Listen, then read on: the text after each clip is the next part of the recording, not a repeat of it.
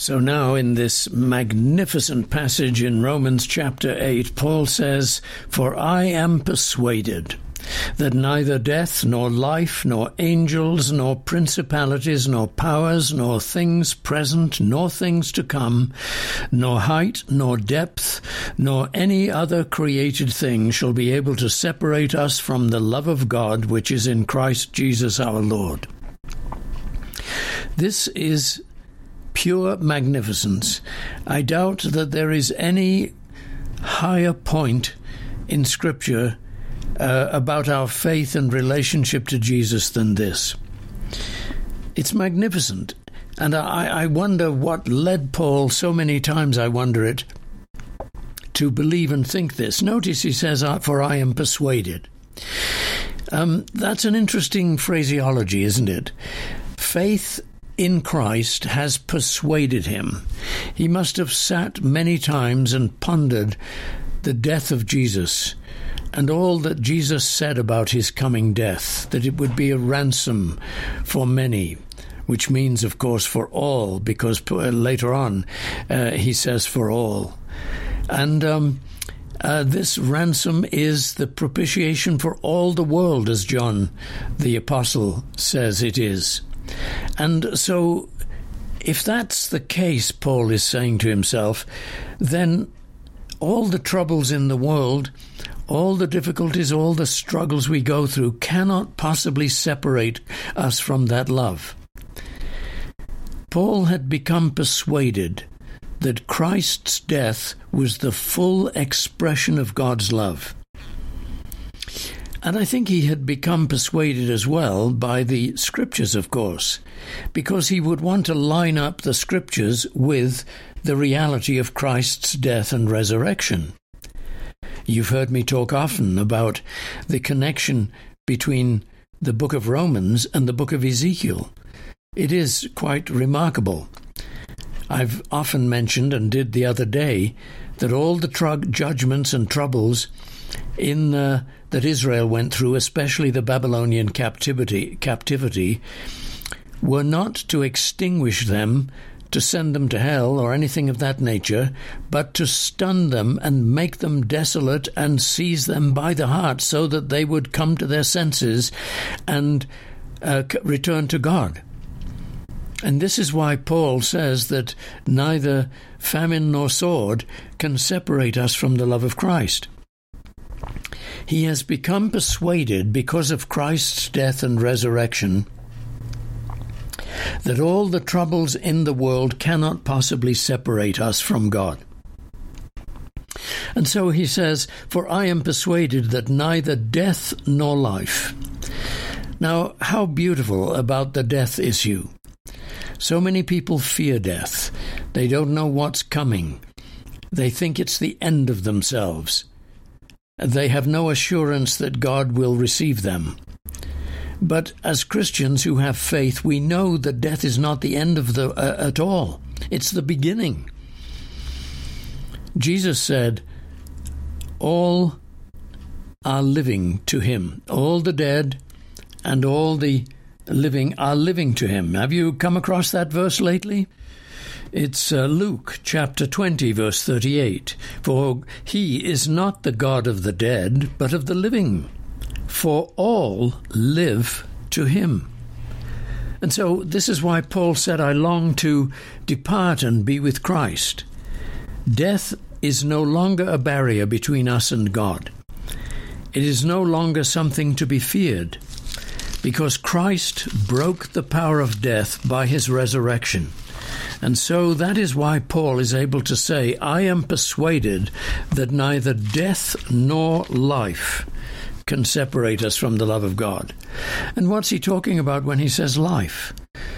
Well, of course, all the troubles of life, all the disappointments of life, all the trials of life, all the doubts and the fears and the depressions and the anxieties, they cannot separate us from the love of God. You are able to say, "Father, I feel so anxious. I don't see you coming through for me. I am troubled by your silence, and yet nothing can separate me from your love." You see, Faith counters all the feelings. You can tell God all the feelings, but then tell God also that your faith counters those feelings. For I am persuaded that neither death nor life, nor angels, nor principalities, nor powers. Now that's interesting.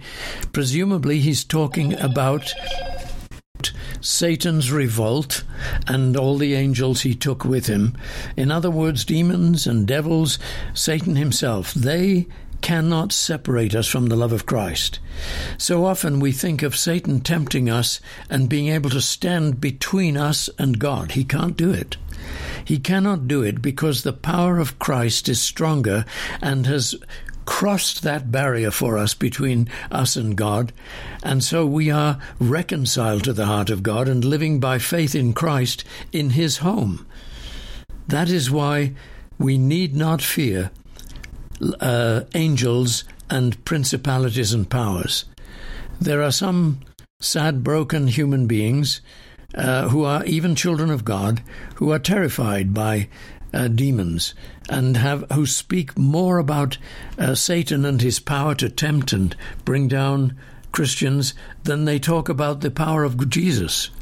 And they say, oh, Satan attacked me today, and Satan did this, and Satan did that. Look, I want to encourage you to change your thinking about that. Do not give Satan more credit than he deserves. Well, he doesn't deserve any credit, of course.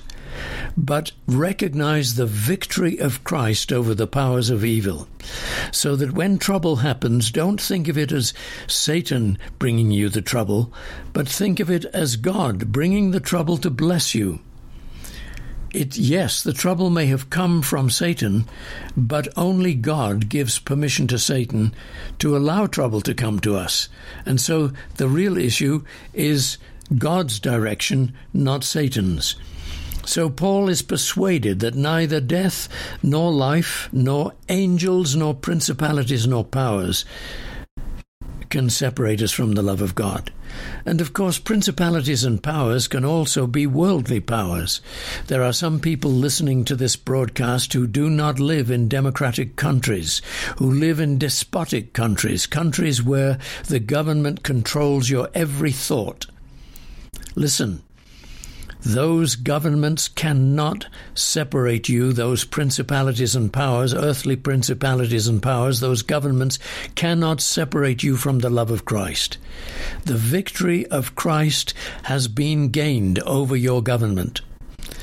And even though those governments still reign and dictate and control you in some way, they cannot control your mind.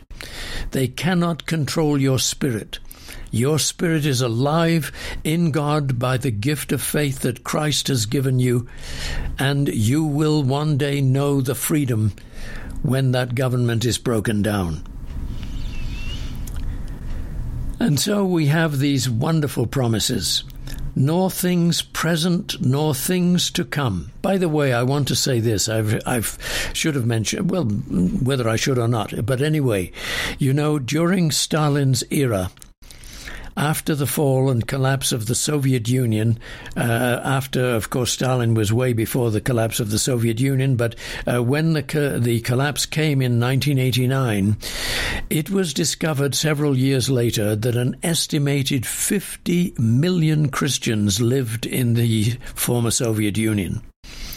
Earnest Christians, Christians who loved the Lord and who were all so eager to receive a Bible after the collapse of the Soviet Union. 50 million. Many of them walked single file and a quarter of a mile apart into the woods to go to church.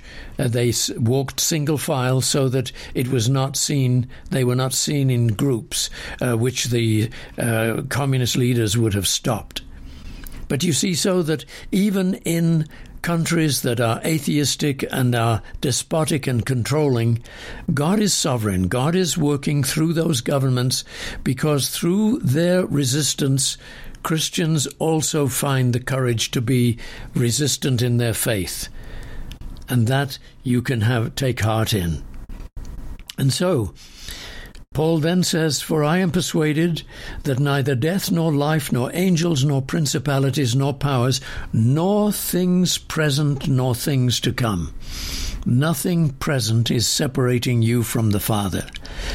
Your temptations, your failures, your addictions, do not allow yourself to think that your addictive struggle and your defeats separate you from the love of God.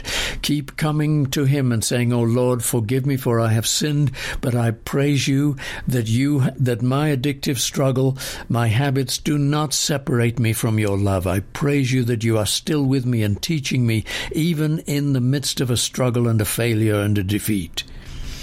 This is how we work with ourselves. We don't throw ourselves over a cliff in despair and say, "Oh, I'm no good, I'm useless, I keep failing. God can't possibly love me." Yes, He can. He loves beyond failure, beyond defeat, beyond addiction. And as you believe that, your spirit grows stronger, and slowly your spirit of faith gradually informs your emotions, and they begin to change, and your desires begin to change. And so things present, nor things to come. You know, we worry, and yet Jesus tells us not to worry. It's almost unbelievable what Jesus says in Matthew. How can we not worry about what to eat and what to put on, and the bills and the electric bill and the water bill and all the other, and the rent bill? How can we not worry? And yet we are told we don't have to worry because our Father is taking care of us. And that is hard to comprehend in countries especially where many people have no home to live in or not food enough for tomorrow. I don't know how you live. My heart goes out to you. But I do believe that God will sustain you by faith, and He will assure you that He loves you, and your bread and water will be sure. And so you lift your heart up to Him, even in all the anxieties, and you admit to Him, "Lord, I'm worried, but I praise you that my worry has no power to separate me from you. And I will therefore lift up my heart and believe. Even though worry wants to be stronger, I will believe and let that become stronger." So we learn, you see, as we go through life. Things to come cannot separate us from God's love.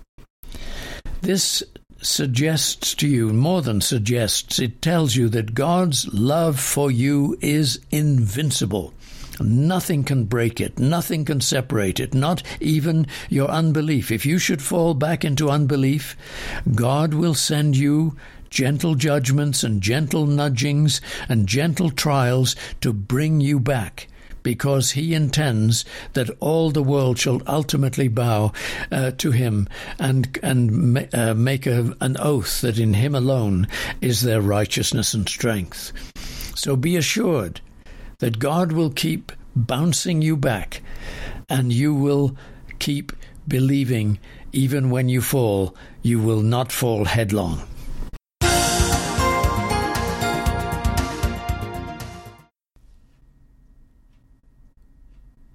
Thank you for listening today. This is Colin Cook, and you've been listening to my broadcast, How It Happens. I really do appreciate all your support and the donations that you send. I was thinking the other day about a nurse who gets up at 3:30 to go to work and slogs away there with her tired knees and sometimes aching feet and sometimes irritable colleagues or in unappreciative patients, and all of those things add, or rather are part of her donations. The dollar amount that she sends is more than simply $1. It is all about the effort put into it, working and getting home tired and so on. And I want to thank you for that kindness when you support the ministry in that way. This radio program costs $39 per 15 minutes, $200 for a week's programs. So if you'd like to help, please send your donations to Faith Quest, P.O. Box 366, Littleton, Colorado 80160, or make your donation online at faithquestradio.com. Thanks so much for all your support. See you next time. Cheerio and God bless.